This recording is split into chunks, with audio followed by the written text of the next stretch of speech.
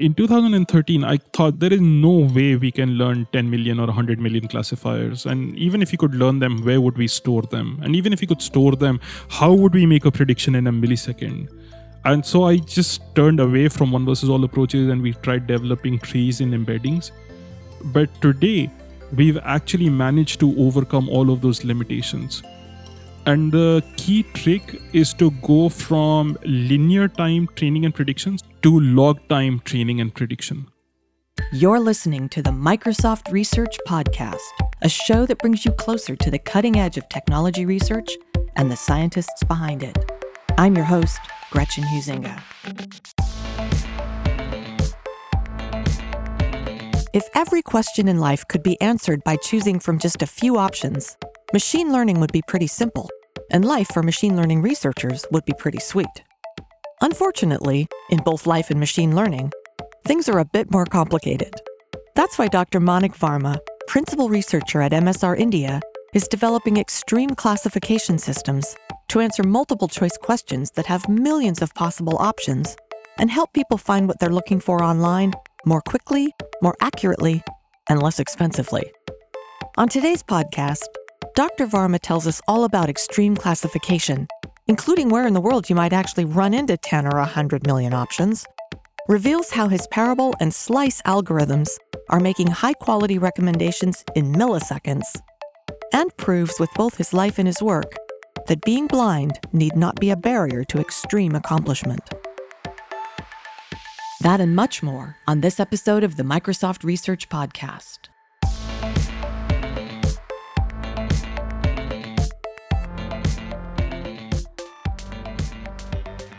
Manik Varma, welcome to the podcast.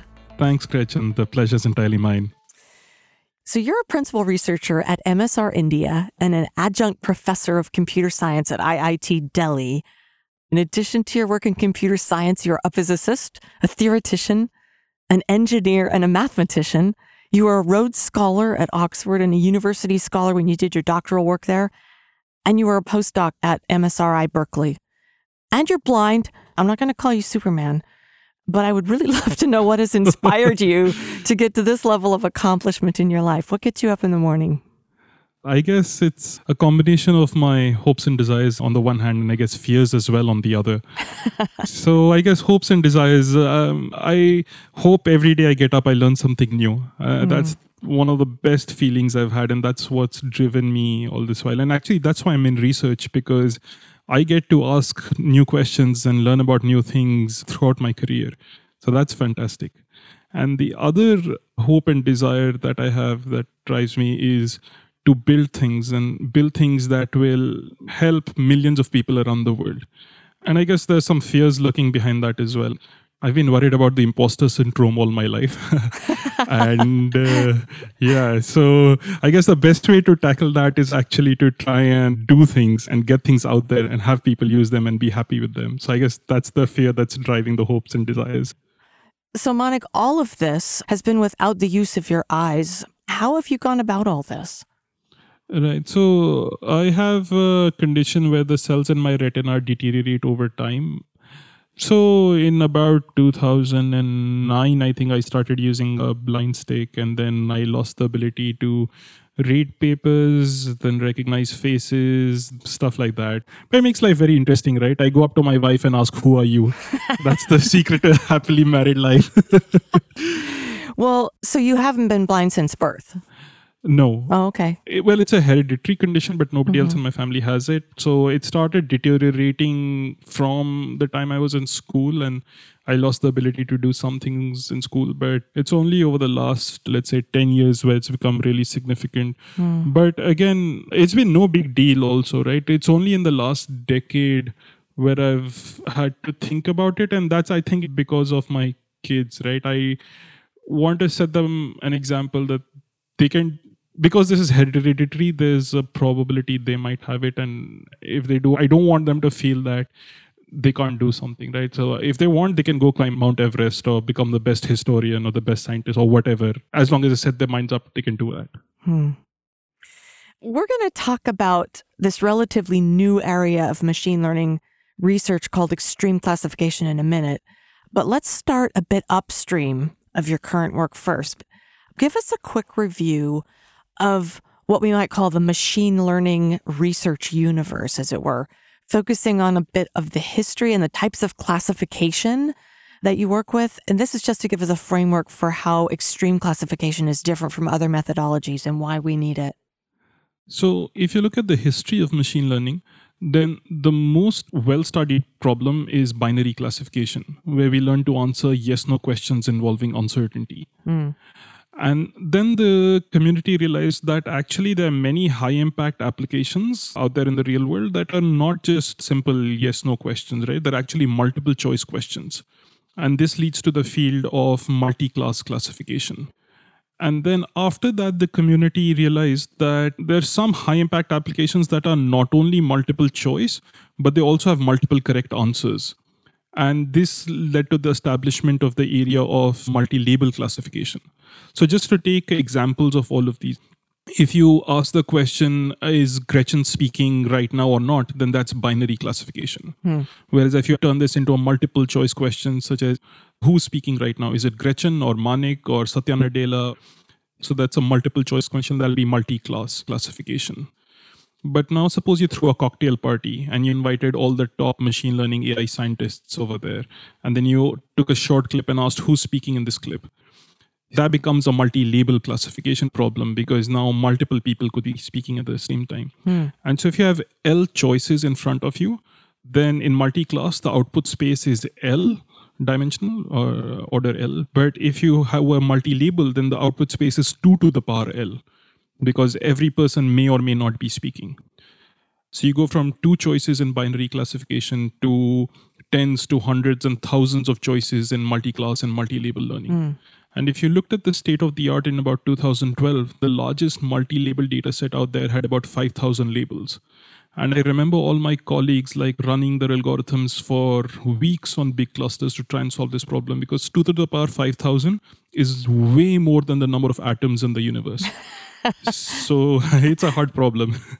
So this has been a problem for quite some time. It's not brand new, right? But it's getting bigger. Is this our issue?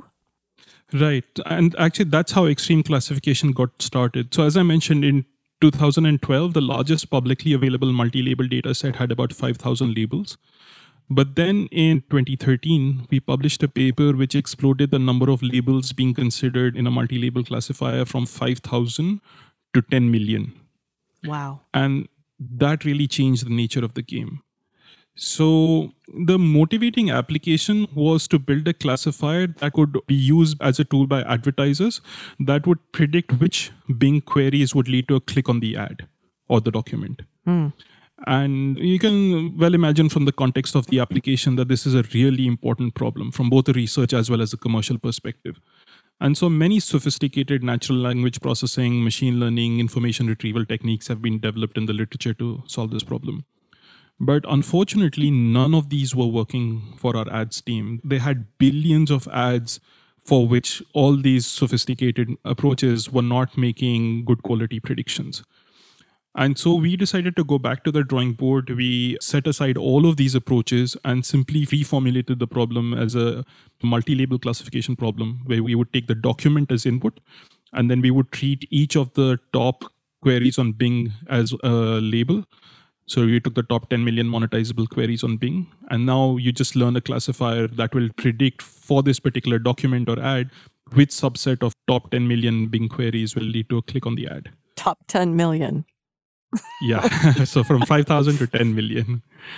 This was just a very different and completely new way of looking at the problem. And it took us 2 years to build this system, run the experiments, publish our results, and check everything out.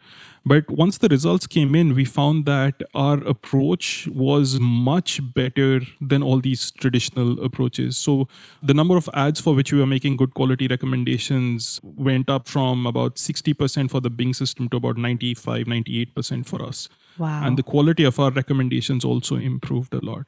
And so that led to the establishment of the area of extreme classification, which deals with multi-class and multi-label problems in extremely large label spaces, say millions or billions of labels. And I think that's exactly why extreme classification grew to be a whole new research area in itself. And that's because I think fundamentally new research questions arise when you go from, let's say, 100 labels to 100 million labels. Let me just give you a couple of examples, if you'll permit me the time. Yes, please.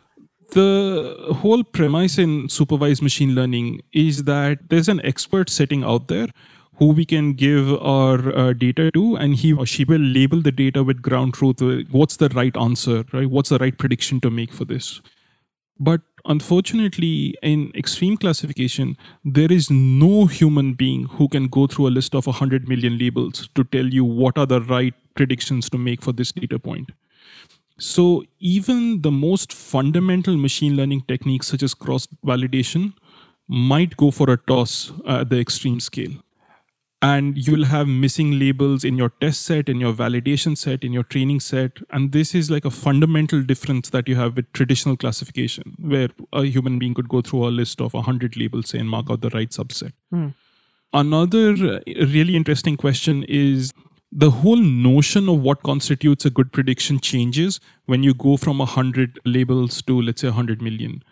When you have 100 labels, you need to go through that list of 100 and say, okay, which labels are relevant, which labels are irrelevant. But when you have 100 million, nobody has the time or patience to go through it. So you need to give your top 5 best predictions very quickly. And you need to have them ranked with your best prediction at the very top and then the worst one at the bottom. And you need to make sure that you handle this missing labels problem, because some of the answers that you predict might not have been marked by the expert. So all of this changes as you go from one scale to the next scale.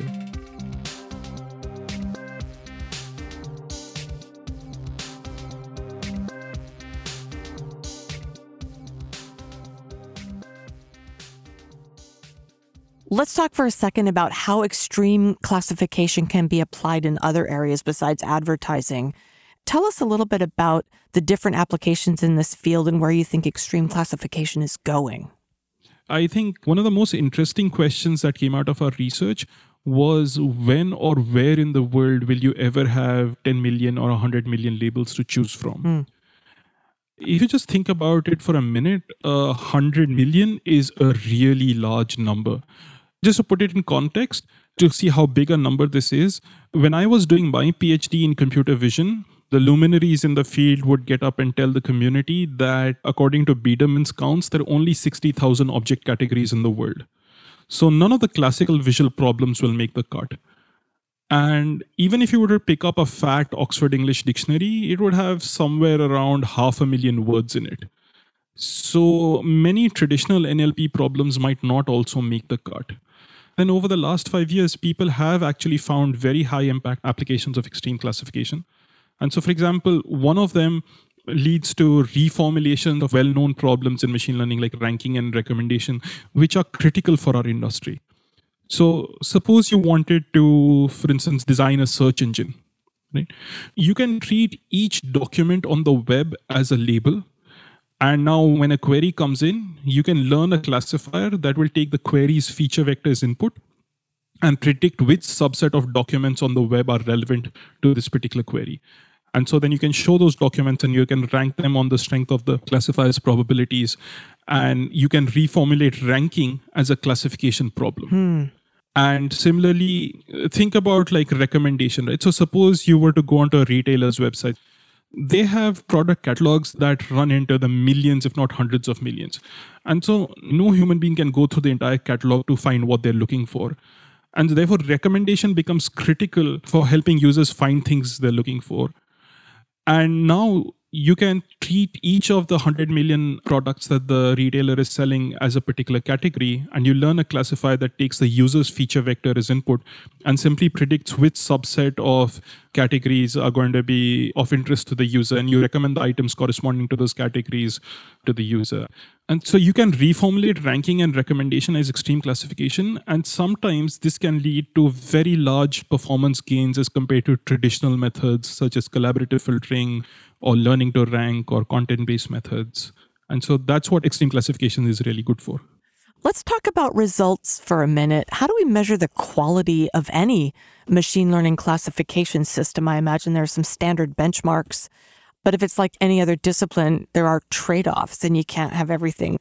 So tell us, how should we think about measurement? What kinds of measurements are you looking at? And how does extreme classification help there? So the axes along which we measure the quality of a solution are training time, prediction time, model size, and accuracy. So let's look at these one by one. And they're all linked also. So if you look at training time, this is absolutely critical for us. We cannot afford to let our extreme classifiers take months or years to train. So think of the number of markets in which Bing operates all over the world. If it were to take you, let's say, 2 days to train an extreme classifier, then every time you wanted to deploy in a new market, that would be 2 days gone. Every time you wanted to run an experiment where you change a feature, 2 days gone. Every time you want to tune hyperparameters, 2 days gone. And again, when I'm saying 2 days, this is probably on a cluster of 1,000 cores, right? So how many people or how many groups have access to those kinds of clusters? Whereas if you could bring your training time down to, let's say, 17 minutes of a single core of a standard desktop, now you can run millions of experiments, and anyone can run these experiments on their personal machines. And so the speed with which you can run experiments and improve the quality of your product and your algorithm, there's a sea change in that. Yeah. So training time becomes very important. But as you pointed out, right, you want to maintain accuracy. So you can't say, oh, I'll cut down my training time, but then I'll make really bad predictions. That's not acceptable. And then the second thing is model size. So if your classifier is going to take, let's say, 1 terabyte to build its model, then your cost of making recommendations will go up. You'll need to buy more expensive hardware. And again, the number of machines that have 1 terabyte is limited. So the number of applications you can deal with in one go is limited. So again, you want to bring your model size down to a few gigabytes so that it can fit on standard hardware and anybody can use this for making predictions. And again, there's a trade-off between model size and prediction time, right? You can always trade speed for memory, but now the question is, how can you bring down your model size to a few gigabytes without hitting your prediction time too much? And the reason prediction time is important is because, again, at the scale of Bing, we might have 100 billion documents that we need to process regularly. So if your prediction time is more than a few milliseconds per document, then there is no way you can make 100 billion predictions in a reasonable amount of time. So your solution simply will not fly.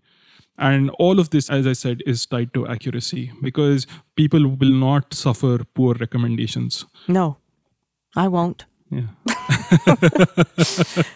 Yeah.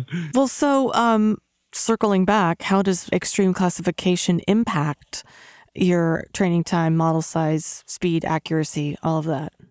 If you look at the papers that we are publishing now, like Parable and Slice, we can train on that same data set in, as I said, 17 minutes of a single core of a standard machine. And so we've really managed to cut down training time, let's say by 10,000 times over the span of 5 years. We've managed to reduce our model size from 1 terabyte to a few gigabytes. Our prediction time is a few milliseconds per test point.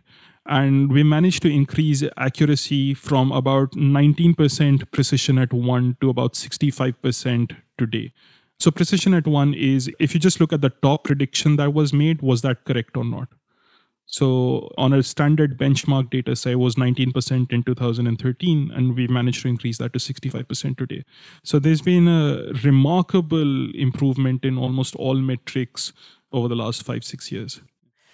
You just mentioned Parable and Slice, and let's talk about those right now. First of all, Parable, it's a hierarchical algorithm for extreme classification. Tell us about it and how it's advanced both the literature of machine learning research and the field in general.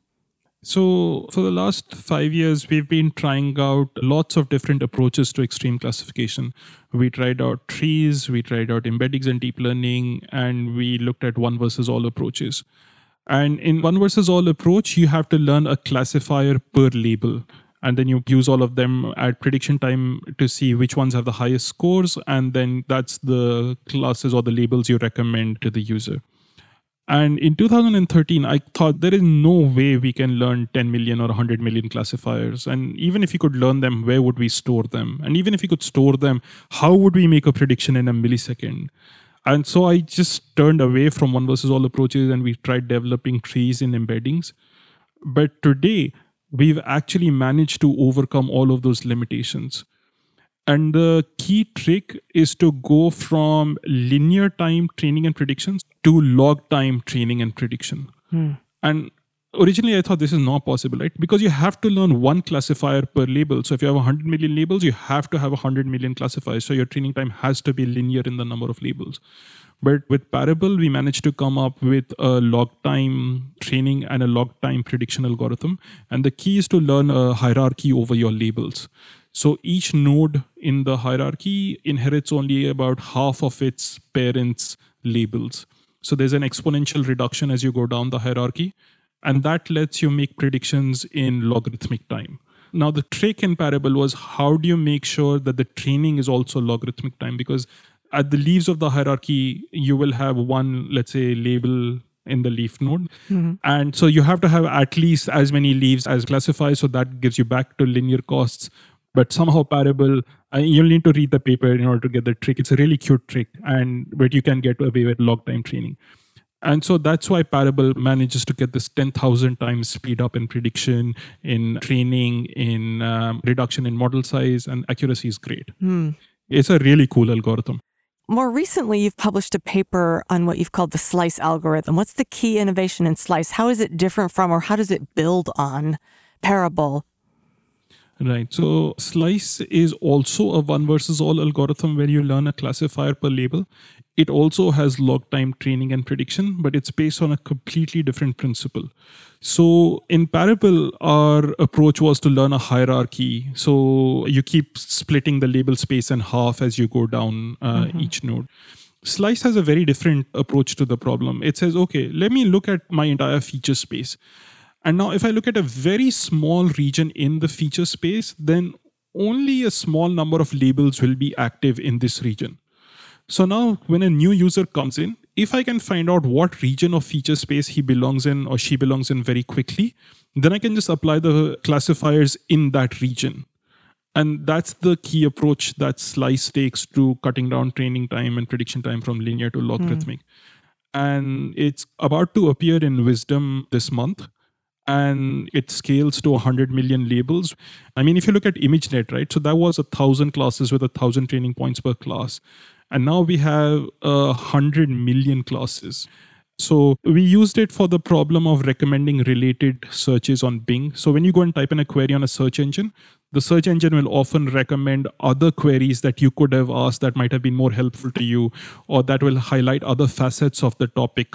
And so for obvious queries, the recommendations are pretty standard and everyone can do a good job.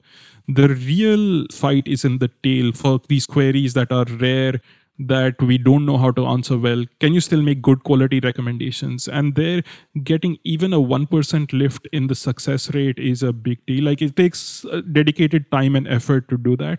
And we managed to get a 12% lift in performance with SLICE in the success rate. So that's like really satisfying. Yeah. And you had some other percentages that were pretty phenomenal too in other areas. Can you talk about those a little? Right. So we also saw increases across the board in trigger coverage, suggestion density, and so on. So trigger coverage is the number of queries for which you could make recommendations. And we saw a 52% increase in that. 52. Yeah, that's right. That was amazing. Statistically significant on steroids. Right. And then the suggestion density is the number of recommendations you make per query. And there was a 33% increase in that as well.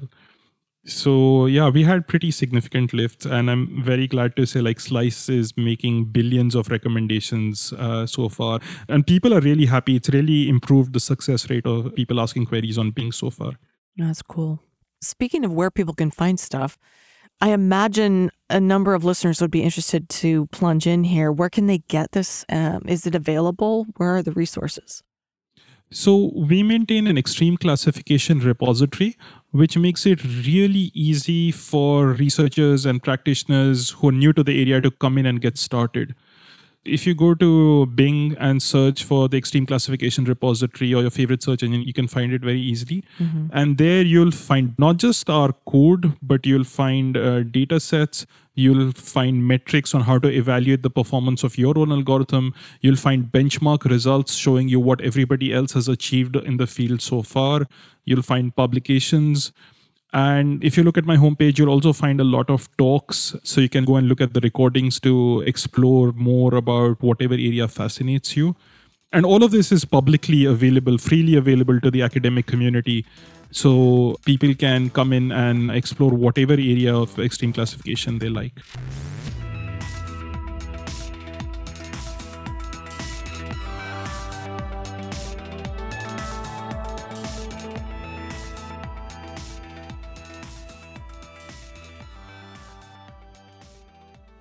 So, Manik, we've talked about the large end of extreme classification, but there's another extreme that lies at the small end of the spectrum, and it deals with really, really, really tiny devices. Tell us a bit about the work you've done with what you call resource-efficient ML.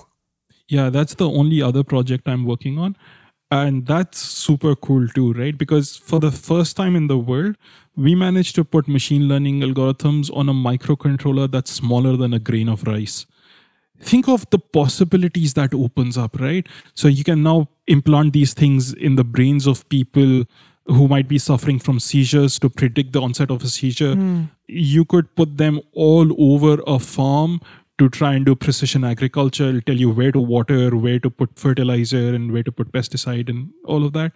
The applications are completely endless, especially once you start thinking about the Internet of Things. A number of applications in the medical domain, in smart cities, smart housing. So in 2017, we put 2 classical machine learning algorithms based on trees and nearest neighbors called Bonsai and Proton onto this microcontroller. It has only 2 kilobytes of RAM, 32 kilobytes of read-only flash memory, no support in hardware for floating point operations, and yet we managed to get our classifiers to run on them. And then last year, we released 2 recurrent neural network algorithms called FastGRNN and EMIRNN. And again, all of these are publicly available from GitHub. So if you go to github.com/Microsoft/EdgeML, you can download all these algorithms and play with them and use them for your own applications. So while we're on the topic of your other work, you said that was the only other project you're working on, but it isn't. And maybe they're tied together, but I've also heard you're involved in some rather extraterrestrial research. Can you tell us about the work you're doing with SETI? Yeah, so they're related. But apparently, some of these algorithms that we've been developing could have many applications in astronomy and astrophysics. So if you look at our telescopes right now, they're receiving data at such a high rate that it's not possible to process all of this data or even store all of this data. So because the algorithms we've developed are so efficient, if we could put them on the telescope itself, it could help us analyze all types of signals that we are receiving, including perhaps our search for extraterrestrial intelligence. So that's a really cool project being run out of Berkeley. But there are also lots of other applications, because if you're trying to put something on a satellite, I'm told by my astronomer friends that the amount of energy that an algorithm can consume is very limited, because energy is at a premium out there in space. And so things that are incredibly energy efficient or will have very low response time are very interesting to the astronomers. So, Monica, I ask all my guests some form of the question, is there anything that keeps you up at night? You're looking at some really interesting problems, big ones and small ones. Is there anything you see that could be of concern, and what are you doing about it? Extreme classification touches people. People use it to find things they're looking for. And so they reveal a lot of personal information. So we have to be extremely careful that we behave in a trustworthy fashion, where we make sure that everybody's data is private to them. And this is not just at the individual level, but also at the corporate level, right? Mm-hmm. So if you're a company that's looking to come to Microsoft and leverage extreme classification technology, then again, your transaction history and your logs and stuff, we'll make sure that those are private and you can trust us, and we won't share them with anybody else. And because we're making recommendations, there are all these issues about fairness, about transparency, about explainability. And these are really important research challenges and ones that we're thinking of at the extreme scale. At the beginning of the podcast, we talked briefly about your CV, and it's phenomenally impressive. But tell us a little bit more about yourself. How did your interest in physics and theory and engineering and math shape what you're doing at Microsoft Research? Yeah, so because I've been exposed to all of these different areas, it helps me really appreciate all the different facets of the problem that we're working on. So the theoretical underpinnings are extremely important. And then I've come to realize how important the mathematical and statistical modeling of the problem is. And then once you have built the model, then engineering a really good quality solution, how to do that, what kind of approximations to make, that you start from theoretically well-founded principles, but then you make good engineering approximations that will help you deliver a world-class solution. And so it helps me look at all of these aspects of the problem and try and tackle them holistically. So what about the physics part? Actually, to tell you the truth, I'm a miserable physicist. I completely failed. Yeah, I'm not very good at physics, unfortunately, which is why I switched. So, I got to be honest. I'll bet your bad at physics is way better than my good at physics. So let's put it in context, right? All right. Well, at the end of every show, I ask my guests to offer some parting advice or inspiration to listeners, many of them who are aspiring researchers in the field of AI and machine learning. What big, interesting problems await researchers just getting into the field right now? Yeah, we've been working on it for several years, but we barely scratched the surface. I mean, there's so many exciting and high impact problems that are still open and need good quality solutions, right? So if you're interested in theory, even figuring out what are the theoretical underpinnings of extreme classification, how do we think about generalization error, and how do we think about the complexity of a problem? That would be such a fundamental contribution to make. If you're interested in engineering or in the machine learning side of things, then how do you come up with algorithms that bring down your training prediction and cost and model size from linear to logarithmic? So can we have an algorithm that is log time training, log time prediction, log model size, and yet it is as accurate as a one versus all classifier that has linear costs? And if you're interested in deep learning, then how can you do deep learning at the extreme scale? How do you learn at the scale where you have 100 million classes to deal with? How do you personalize extreme classification? If you wanted to build something that was be personalized for each user, how would you do that? And if you're interested in applications, then how do you take extreme classification and apply it to all the really cool problems that there are in search, advertising, recommendation, retail, computer vision? All of these problems are open, and we're looking for really talented people to come and join us and work with us on this team. And location is no bar. No matter where you're in the world, we're happy to have you. Level is no bar. As long as you're passionate about having impact on the real world and reaching millions of users, we'd love to have you with us. So we've talked about going from 100 to 100 million labels. What's it going to take to go from 100 million to 1 billion labels? Yeah, that's really exciting. And that's actually some of the things that we're exploring right now. In fact, not only do I want to go to 1 billion labels, I want to go to an infinite set of labels. Right? That would be the next extreme in extreme classification. Yeah. And that's really important, again, for the real world, because if you think about applications on Bing or search or recommendation, you have new documents coming on the web all the time, or you have new products coming into a catalog all the time. And currently, our classifiers don't deal with that. Thankfully, we managed to cut down our training costs so that you can just retrain the entire classifier periodically when you have a batch of new items come in. But if you have new items coming in at a very fast rate, then you need to be able to deal with them from the get-go. And so we now are starting to look at problems where there's no limit on the number of classes that you're dealing with. Well, and I imagine the theory and the math and then the engineering to get us to that level is going to be significant as well. But it'll be a lot of fun. You should come and join us. Come on, it'll be fun, he said. Yeah. Manik Varma, it's been an absolute delight talking to you today. Thanks for coming on the podcast. Thank you, Gretchen. As I said, the pleasure was entirely mine. To learn more about Dr. Manik Varma and how researchers are tackling extreme problems with extreme classification, visit Microsoft.com/research.